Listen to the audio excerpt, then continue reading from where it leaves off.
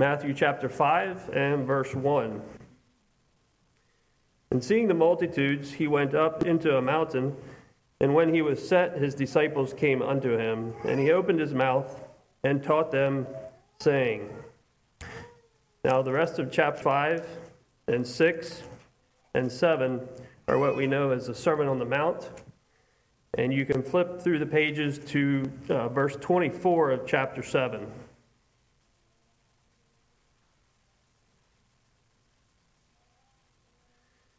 Therefore, whosoever heareth these sayings of mine and doeth them, I will liken him unto a wise man which built his house upon a rock.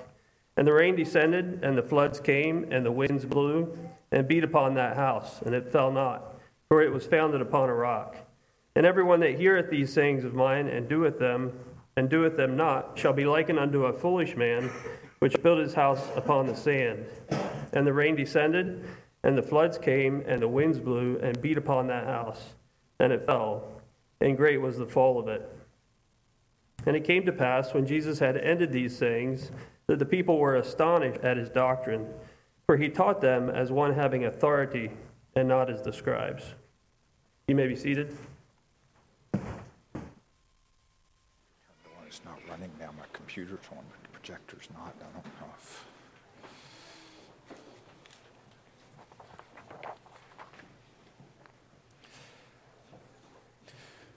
Before I get into the message this morning, I would like to take this opportunity to thank each of you who were involved in Summer Bible School this past week.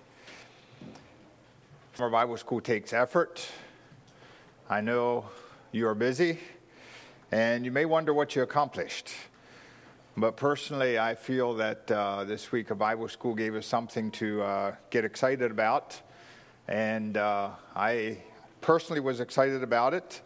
The crowd that was here may have been a little more energetic than sometimes, but to me, that's good.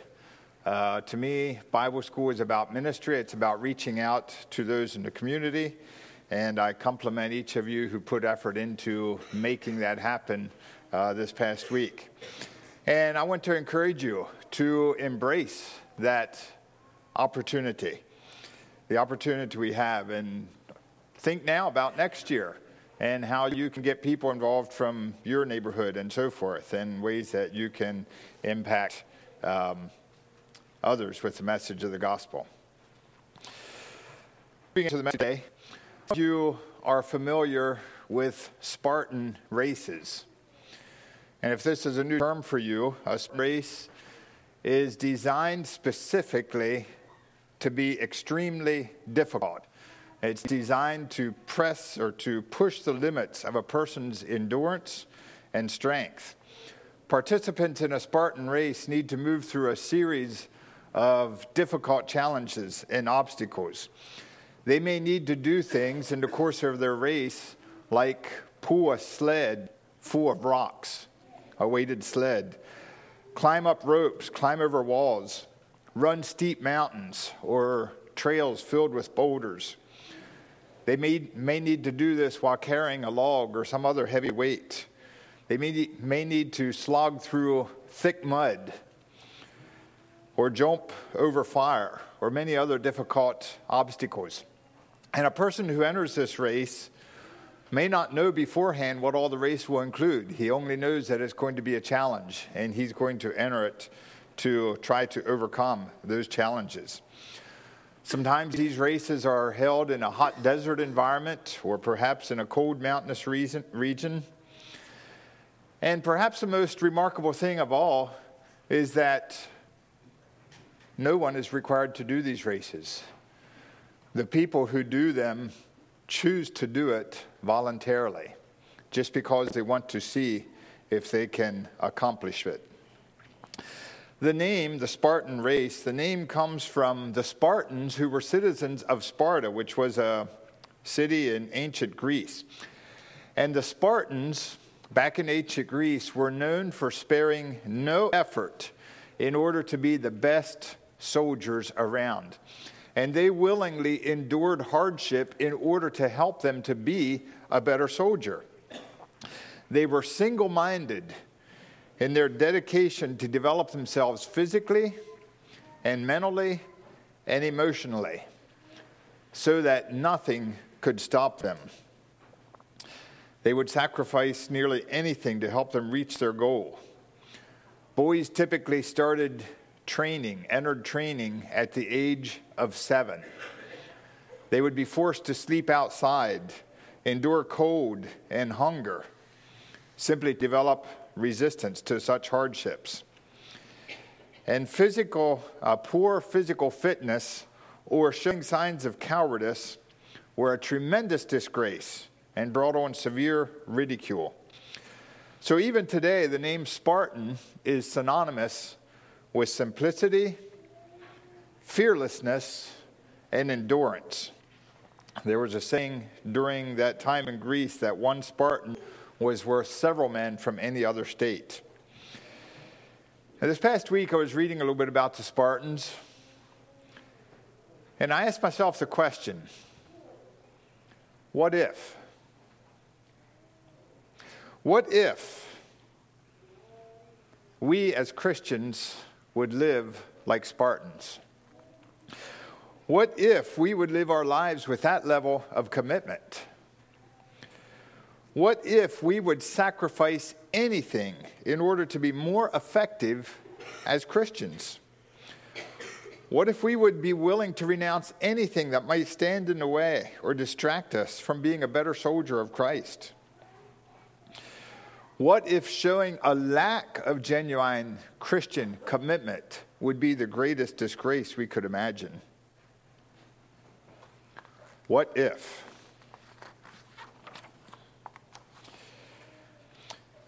Sometimes we are willing to put our bodies through a lot in order to accomplish a physical goal, be it work, be it sport, or some other passion. What are we willing to sacrifice for the sake of following Jesus? What if we would take the words of Jesus literally when he says things like, if any man will sue thee at the law and take away thy cloak, let him have thy coat also. Or when he says, love your enemies, bless them that curse you, do good to them that hate you, and pray for them which despitefully use you and persecute you. What if we would take the words of Jesus literally when he says, lay not up for yourselves treasures on this earth, or take no thought for the morrow? What if? All of these words of Jesus that I just read come from the Sermon on the Mount.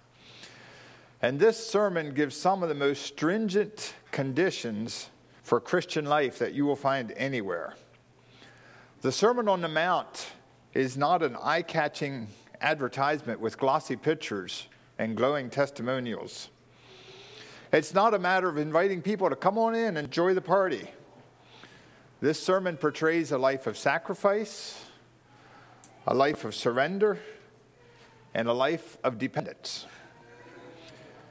And the sermon calls for the disciples of Christ to live a Spartan life, a life in which you are willing to sacrifice now with an eye for what lies ahead. I'm planning to begin a series of sermons on the Sermon on the Mount. And the title of the sermon this morning is, What If? And I begin this series, I confess, with a certain amount of fear and trepidation. For one thing, this is the greatest sermon that was ever preached by the greatest man who ever walked the earth. And who am I to offer my comments on this sermon? And furthermore, as Christians, we tend to grow comfortable in our complacency. And we don't like to be stirred out of our comfort zone. In our Sunday school lessons, we're studying about the Israelites in Egypt. And it appears as though the Israelites came to a point where they developed an acceptance. They accepted a degree of normalcy in Egypt with the conditions in which they were living. And when Moses came and began to stir things up, they started complaining, and they came to Moses. And they said to Moses, "May God judge you. Things are worse now than they were before." And they were ready to run him out of town. In Jesus' day, the Jews had accepted as well a degree of normalcy, of accepted norms. And when he stirred things up, they rejected him. You see, we don't like to be made uncomfortable. We don't like when the alarm clock rings and we need to crawl out of bed. We look for ways to downplay that which makes us uncomfortable. And the Sermon on the Mount, if taken at face value, will make us uncomfortable. And if I preach what the sermon teaches, I may be the next one to get run out of town. And another reason why I approach this with a certain degree of apprehension is that many of the teachings in the Sermon on the Mount simply are not logical. To be honest, I'm not sure how to deal with them. Some of them are downright radical. And if I'm as radical in preaching as the Sermon on the Mount is in its content, you may tune me out forever, someone that's off his rocker. What do we do with the Sermon on the Mount? So the title of the message this morning is What If? And this is simply an introduction to the sermon. I'd like to look at several aspects in overview. First of all, let's look at the context of the Sermon on the Mount. This sermon was preached, I believe, near the beginning of Jesus' ministry, and it was preached at a time of transition from the Old Testament to the New. And in a large sense, people were still living in Old Testament times. They were still living under the Old Testament law and under the conditions of the Old Testament. And Jesus was introducing something new, something with which the people of his day were not yet familiar. We read the beginning of Matthew and say this is the New Testament.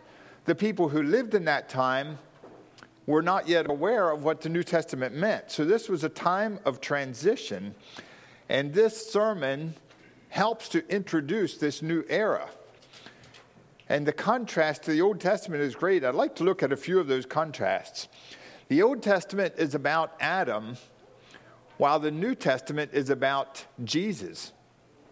And that is clearly specified in the words from the Bible itself. In Genesis chapter 5, verse 1, near the beginning of the Old Testament, the scripture says directly, "This is the book of the generations of Adam." Matthew 1:1 starts out, "The book of the generation of Jesus Christ."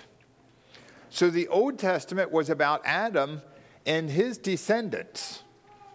The New Testament is about Jesus Christ and his spiritual descendants, the church.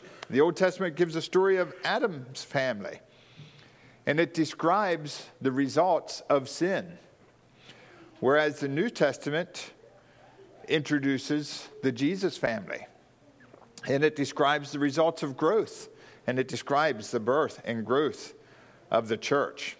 So the Old Testament is about Adam, the New Testament is about Jesus Christ. The Old Testament is a book of death, whereas the New Testament is a book of life. Every person you read about in the Old Testament was a person who was living under the curse of death. And as you read the genealogies in Genesis chapter 5, there's one phrase that's very interesting. It talks about this character, and it ends, and he died. It talks about another character, and he died. It talks about another character, and he died. And he died, and he died, and he died. Sounds like a pretty morbid passage. In Matthew chapter 1, on the other hand, it also talks about genealogies, but the focus is not on death, the focus is on life. And the characters that are there, this character begat a son. He gave life to a son. And he gave life to a son. You see, the focus is on life rather than on death. Adam brought death upon all men. Jesus said, "I am come that ye might have life, and that ye might have it more abundantly." Another contrast between the Old Testament and the New is that the Old Testament was about the law of Moses, whereas the New Testament supersedes that law with a higher code of living. In the New Testament, what Jesus is presenting is not simply about action. You see, the Old Testament was about action. Do this, do this, do this. All the laws, all the ceremonies that they needed to go through, and all the things were about certain actions. The New Testament, on the other hand, is about attitude that will determine our actions. The Old Testament was about conduct, how you behave. Thou shalt not. The New Testament is about character that determines our conduct. You see, it goes to a much higher code of living. The Old Testament is about behavior. The Old Testament is about the condition of your heart that determines your behavior. It's not about what people see and hear, but it goes to the depth and core of your being. So the New Testament is about a much higher code of living. So this is some of the context in which the Sermon on the Mount was given, introducing these new principles from Adam to Jesus, from death to life, from the law of Moses to a higher code of living. I'd like to move on to the second point. Who was this sermon preached to? Who was the targeted audience of this sermon? Who was Jesus addressing when he gave this teaching? Who did he expect would apply this message to their daily living? Well, there's several possibilities. Was he preaching to the Jewish nation in general? The Jewish nation was looking forward to a new earthly kingdom, and Jesus came to establish a new kingdom. They were looking forward to a revolutionary Messiah, and the teachings of Jesus were certainly revolutionary. He introduced things that were never thought of before. Or was it addressed to the Pharisees? He talks about the Pharisees in the sermon. The Pharisees seemed to be concerned with righteous living. They gave that appearance. And Jesus zeroed in on righteous living in this message. So was he addressing the Pharisees? Or what about the publicans and sinners? Jesus said that is who he came to call to repentance. The publicans and sinners are the ones who need to repent. And this message certainly introduces the need for a change of lifestyle, a repentance. Or was Jesus preaching to the multitudes? In verse 1 of chapter 5, it says, "And seeing the multitudes, he went up into a mountain." Are the multitudes who Jesus was addressing in this sermon? The multitudes were very interested in what Jesus was saying and in what he was doing. But were they committed to following him no matter what?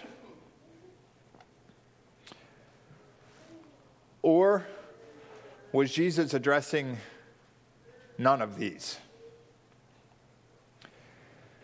Verse 1 says, "And seeing the multitudes, he went up into a mountain."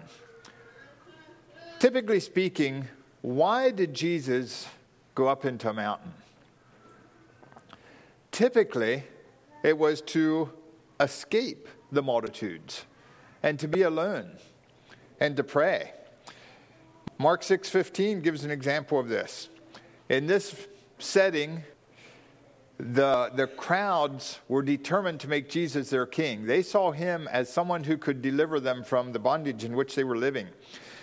And Mark 6:15 says, "When Jesus therefore perceived that they would come and take him by force to make him a king, he departed again into a mountain himself alone."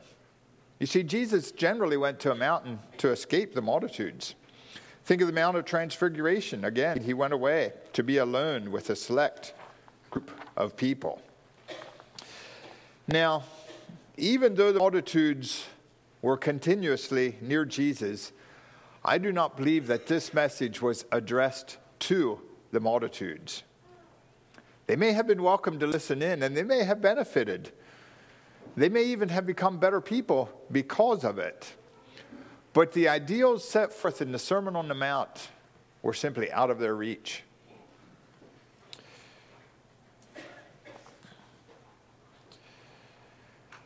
The Sermon on the Mount, I believe, was and is a specific message for specific people. So again, we come back to the question, who are those people? This message, the Sermon on the Mount, was addressed to the citizens of the kingdom of heaven, a new kingdom that Jesus came to introduce. In this case, he started with the disciples, his disciples. It says, he went up into a mountain, and when he was set, his disciples came unto him, and he opened his mouth and taught them, saying, I believe this sermon was addressed specifically to his disciples. A parallel passage in Luke chapter 6 indicates the same thing. It says, a great multitude of people out of all Judea and Jerusalem and from the seacoast of Tyre and Sidon came to hear him and to be healed of their diseases. And he lifted up his eyes on his disciples and said, and then it goes into Luke's versions of the Beatitudes and a condensed version of the Sermon on the Mount, which Matthew gives here in more detail. So I believe that this Sermon on the Mount was given specifically to the people who are willing to be subjects of the heavenly kingdom, this kingdom that Christ came to introduce. You remember the Spartan race that we talked about earlier. The courses are designed to push the limits of human strength and endurance. But as I said, those races are voluntary. I don't think anyone is forced to run one of those races. They do so because they choose to do so. Who are the subjects of the heavenly king? It is people who choose to be his subjects, people who choose to follow and to surrender him. So again, I ask the question, what if? What if you would stand up and say, count me in? I'm going to be a part of that number. I am willing to surrender anything, to spare no cost, to be a part of this kingdom. What if everyone that is here this morning would voluntarily surrender himself entirely to the lordship of Jesus Christ, our heavenly King? What if each one of us would take this sermon at face value and apply it wholeheartedly to our lives, no matter what? That's a question I asked myself this morning. What if? And I don't really know the answer to that question. I don't know what God would do in our lives. I don't know what all he wants to do. But I believe that is who this sermon is addressed to. The people who are willing to commit themselves to this Spartan commitment, to give up themselves in total allegiance to the King. Well, moving on in our introduction to the sermon, we looked at the targeted audience of the sermon. We looked at the context of the sermon. I'd like to look now at some of the themes that we find in the Sermon on the Mount, just a few of them. And I want to differentiate between a theme and a subject. There is a difference between a theme and a subject. There are many subjects in the Sermon on the Mount. For example, in chapter 5, Jesus speaks on the subjects of anger, on the subject of lust, on the subject of adultery, on the subject of oaths, and many other subjects. He moves into a subject, he talks about that subject, he moves on to another subject, and he talks about that subject. A theme, on the other hand, is something that is woven throughout the sermon, and it may reappear at different times throughout the message. Now, as we move through this Sermon on the Mount in the upcoming months, we plan to address many of the subjects that Jesus addresses here. But it's more difficult to address a theme because a theme just appears here and it reappears here. just a comment made here that brings our minds back to that theme. So that's why I would like to just address a few of those themes now to see how they reoccur through the sermon and to address them briefly. One of the themes that we see in the Sermon on the Mount is the kingdom of heaven. If you still have your Bibles open to the beginning of Matthew, I'd like you to just flip back a page or so. The kingdom of heaven was introduced by John the Baptist. In chapter 3, verse 1 and 2, in those days came John the Baptist preaching in the wilderness of Judea and saying, "Repent ye, for the kingdom of heaven is at hand." This was introducing something new. This was introducing the kingdom of heaven. To my knowledge, the kingdom of heaven is not mentioned in the Old Testament. So, John the Baptist was introducing this kingdom. Jesus reintroduced it in chapter 4, verse 17. From that time, Jesus began to preach and to say, "Repent, for the kingdom of heaven is at hand." There's something new happening here. This is a theme that reoccurs. So John the Baptist introduced it. Jesus reintroduced it. But at the same time, Satan tried to intercept it. Notice chapter 4, verse 8. The setting here is the temptations of Jesus.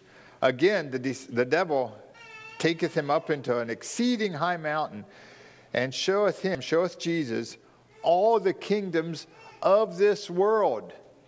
Jesus came to introduce the kingdom of heaven. Satan tried to sidetrack him by showing him the kingdoms of this world. And Satan is still doing that today. He is trying to distract us from the kingdom of heaven by showing to us the kingdoms of this world, in contrast to the kingdom of heaven. Now, I mentioned that the kingdom of heaven is a theme that appears throughout the Sermon on the Mount. I'd just like to highlight a few of those. I'm going to skim over the Sermon on the Mount and just read a few verses where this idea is mentioned. It's referred to repeatedly. The very first statement of the sermon, chapter 5, verse 3. "Blessed are the poor in spirit, for theirs is the kingdom of heaven." Verse 10, again, "Blessed are they which are persecuted for righteousness' sake, for theirs is the kingdom of heaven." Verse 19, "Whosoever therefore shall break one of these least commandments and shall teach men so, he shall be called the least in the kingdom of heaven. But whosoever shall do and teach them, the same shall be called great in the kingdom of heaven." And then the following verse, verse 20.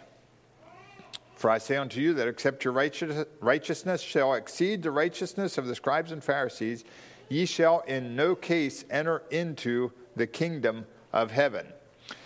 Now in chapter 6, we don't see the exact words, the kingdom of heaven, but I think it is alluded to several times.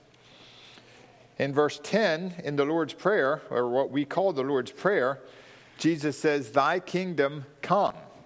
He may be referring again to the kingdom of heaven.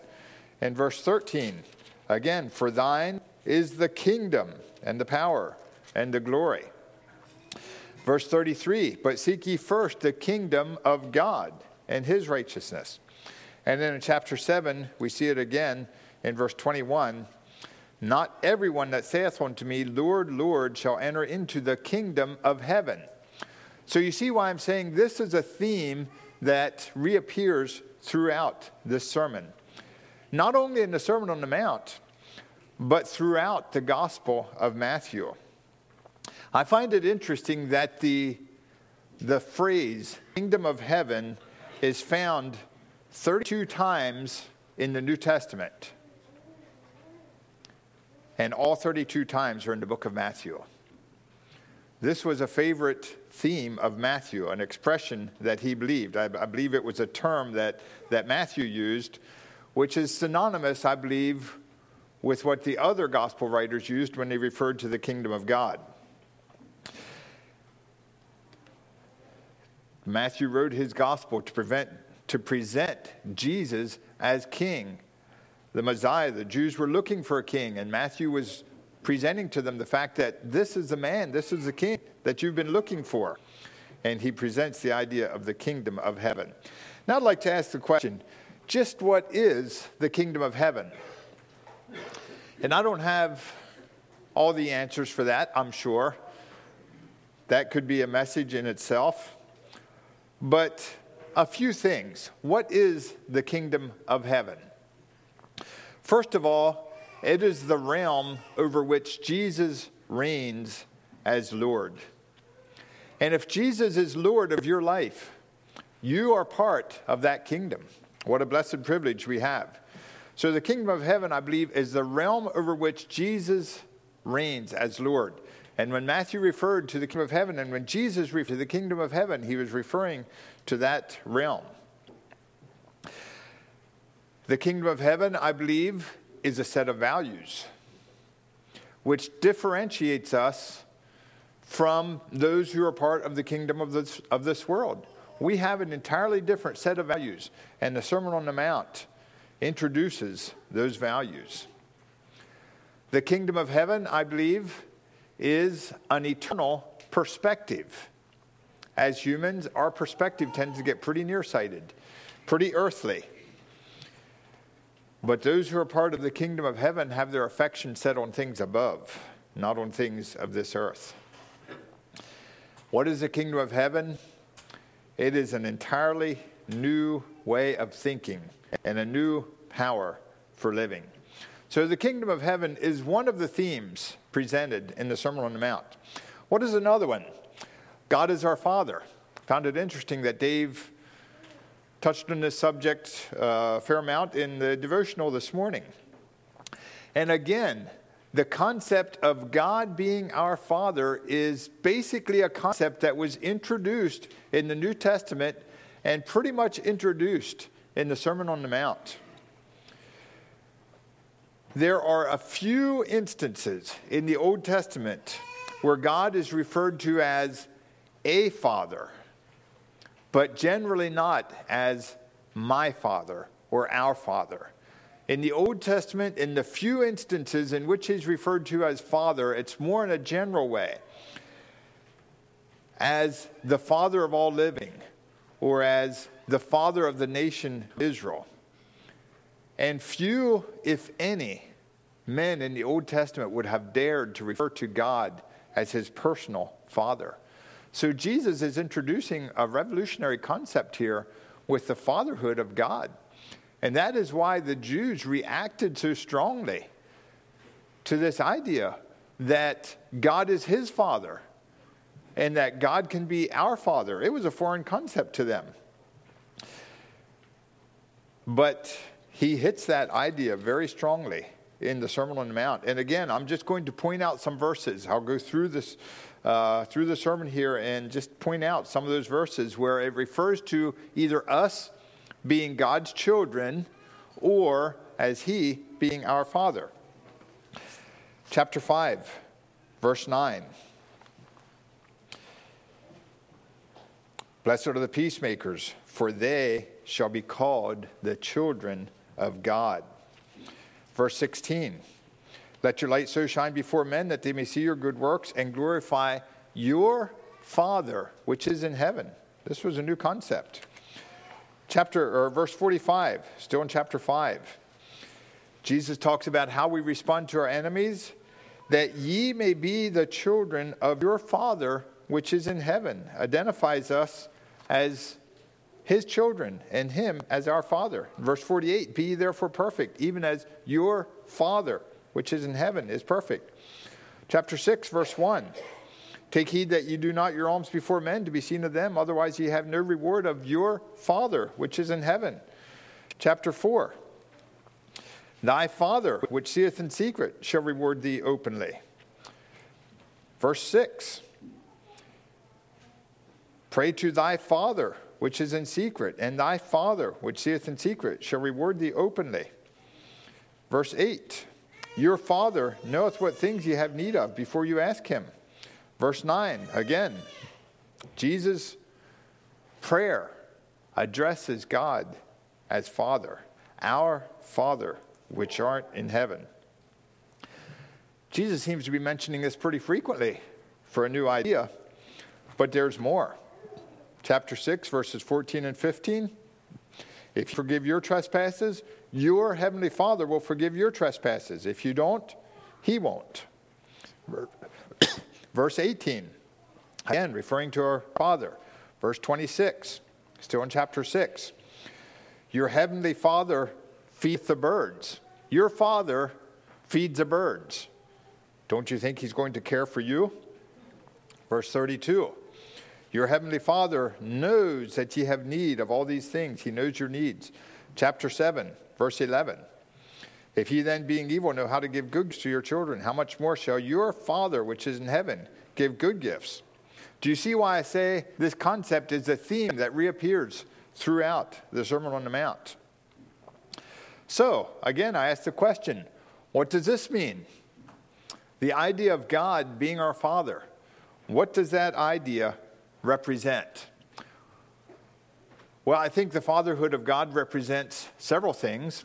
First of all, it represents accountability. You see, as children, we are accountable to our Father, to our parents, to obey them. And if we do not obey them, we need to answer to them for our actions. So the fact that God is our Father indicates that we are accountable to him and we will need to answer to him for our actions. But I'd like to go beyond this thing of accountability. It also represents a relationship.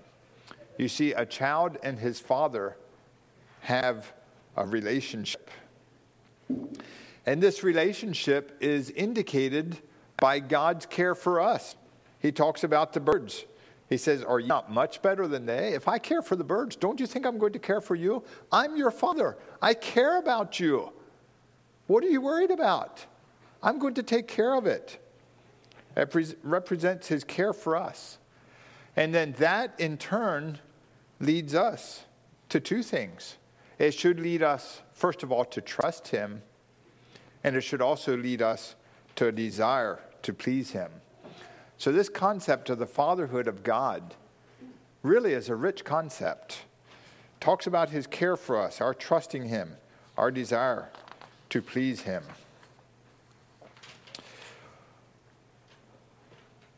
What is another theme in the Sermon on the Mount? The third theme I'd like to highlight is the theme of a higher level of living.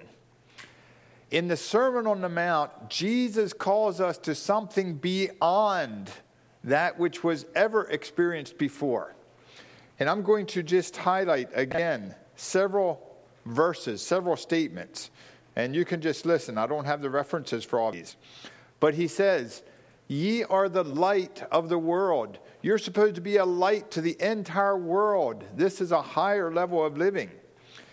Repeatedly in chapter 5, he says, ye have heard what was expected of you before, but I say, he calls us to a higher level of living. He says that ye may be the children of your Father. He calls us to a higher level of living. He asks the question, what do ye more than others if you do as the Gentiles do? You see, we're called to a higher level of living. Do not make it your goal to be seen of men. There's something higher. For after all these things do the Gentiles seek. But seek ye first the kingdom of God. You see, there's something higher. He says, enter ye in at the strait gate. And strait in this sense means narrow. Few there be that go in thereat. You see, we're called to something beyond what the multitudes are doing. Jesus is not calling us in the Sermon on the Mount to be an average person. He is calling us to something beyond, to a higher level of living. What if we would be willing to forsake the values of this world, the values that are so prevalent around us, the values that impress themselves upon us every day, and surrender to the higher calling and follow Jesus with everything that we have. Let's move on and look at the scope of the sermon. Just what exactly is this sermon? I've heard it referred to as Christ's political platform. You listen to the news, you hear people jockeying for position in the political race for the presidential election coming up here down the road, and they present their platform. This is what I stand for. I've heard someone say this is what Christ stood for. What was the purpose Christ had for preaching it? Some people say that he was presenting the plan of salvation, that this is God's plan of salvation. This is a list of requirements to meet in order to reach heaven. I would respond to that by saying, who then can be saved? If this is a list of requirements that we need to meet in order to be saved, we're hopeless. We cannot reach these requirements. Some people say that it's a charter for world peace. If the nations of the earth would only follow these principles, we would have peace. If we could just convince the nations to follow the teachings of Jesus, this world could have peace. God says there is no peace for the wicked. The wicked are like the troubled sea when it cannot rest, whose waters cast up mire and dirt. We cannot subject these conditions on the world. Is it a prophecy for the future? There are other people who say, what Jesus set forth in the Sermon on the Mount is simply unattainable in this life. So it really can't be considered to be applied to this life. It must describe some future time. Perhaps it describes the millennial kingdom, they say. Well, if that is so, why would Jesus teach our response to persecution in the Sermon on the Mount? Are we going to be persecuted in the millennium? I don't think this is a prophecy for the future. So what is the scope of this sermon? If it's not the plan of salvation, if it's not a charter for world peace, if it's not a prophecy for some future time, what is it? Well, I'd like to look at three things that it is. First of all, it is a divine message, a heavenly message. John Phillips makes a description which I thought was pretty picturesque, pretty interesting. And I'm taking from that description. He said, Jesus took the Mosaic law and passed it through the prism of his divine perspective and broke the light of the law into a rainbow of glorious application. When light passes through a prism, it spreads out the different spectrums of light and we see a rainbow.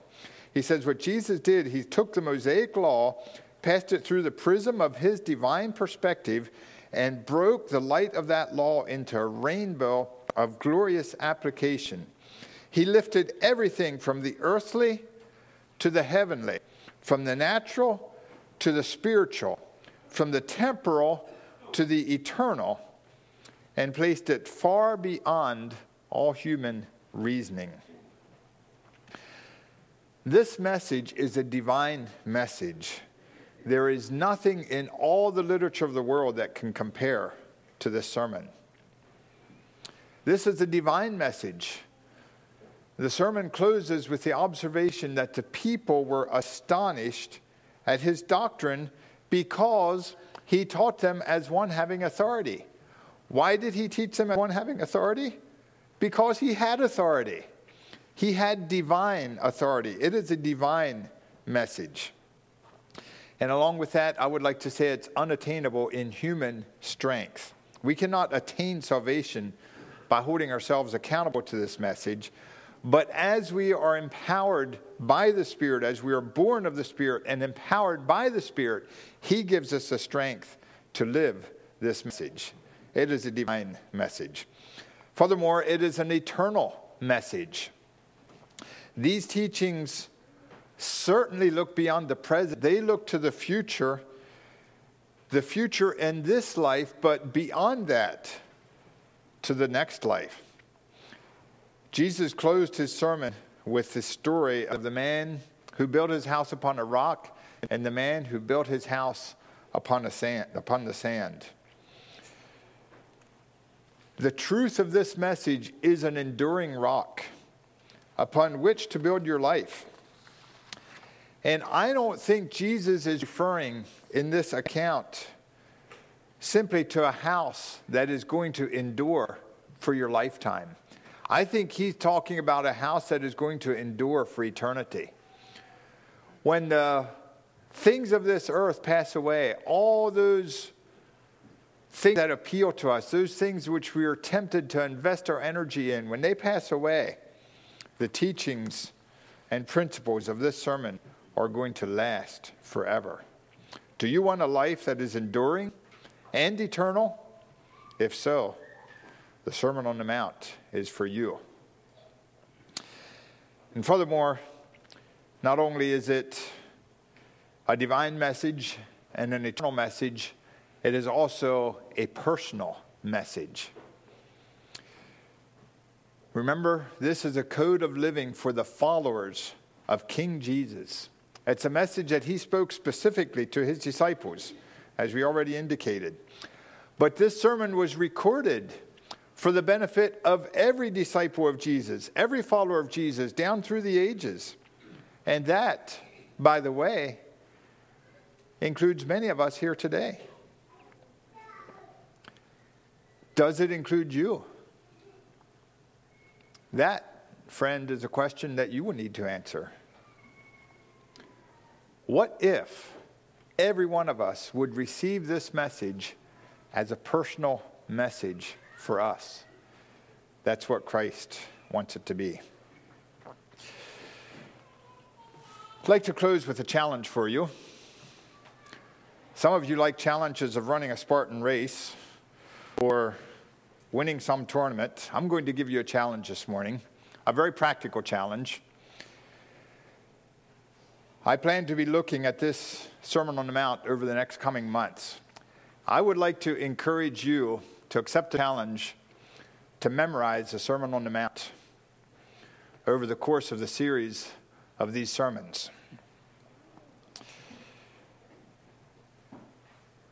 Those of you who will be quizzing next year will already be memorizing it, as well as nearly the first complete 10 chapters. So I hope that this study will be beneficial to you in helping you understand the passage, making it meaningful to you. And I'm really excited for the quiz passage this coming year. To have the opportunity to memorize this passage is remarkable. Now, I give you this challenge, and maybe you're saying, I can't do that. I can't memorize, it's too hard. Well, if you've ever run a Spartan race, I don't think there's any reason why you can't memorize this passage. Or if you can commit yourself to spending hours every week playing on a ball team, there's no reason why you can't memorize this passage. Maybe some of you are saying, well, I'm too old. I just can't memorize anymore. Well, maybe you have a point. If you've passed the 90-year mark, it might be becoming difficult. But I don't think it's too hard for a 55-year-old, and I don't think it's too hard for most of us here. So I want you to think about that challenge. And if the challenge is too great, maybe you can make it a little bit smaller and choose a portion of it to memorize. The next time I preach here, I may ask if you're willing to try to memorize at least a portion of it. So think about that. I think you will be hard-pressed to find a more valuable way to use your time, to invest your time. This sermon, the Sermon on the Mount, is a personal message, and it is for you.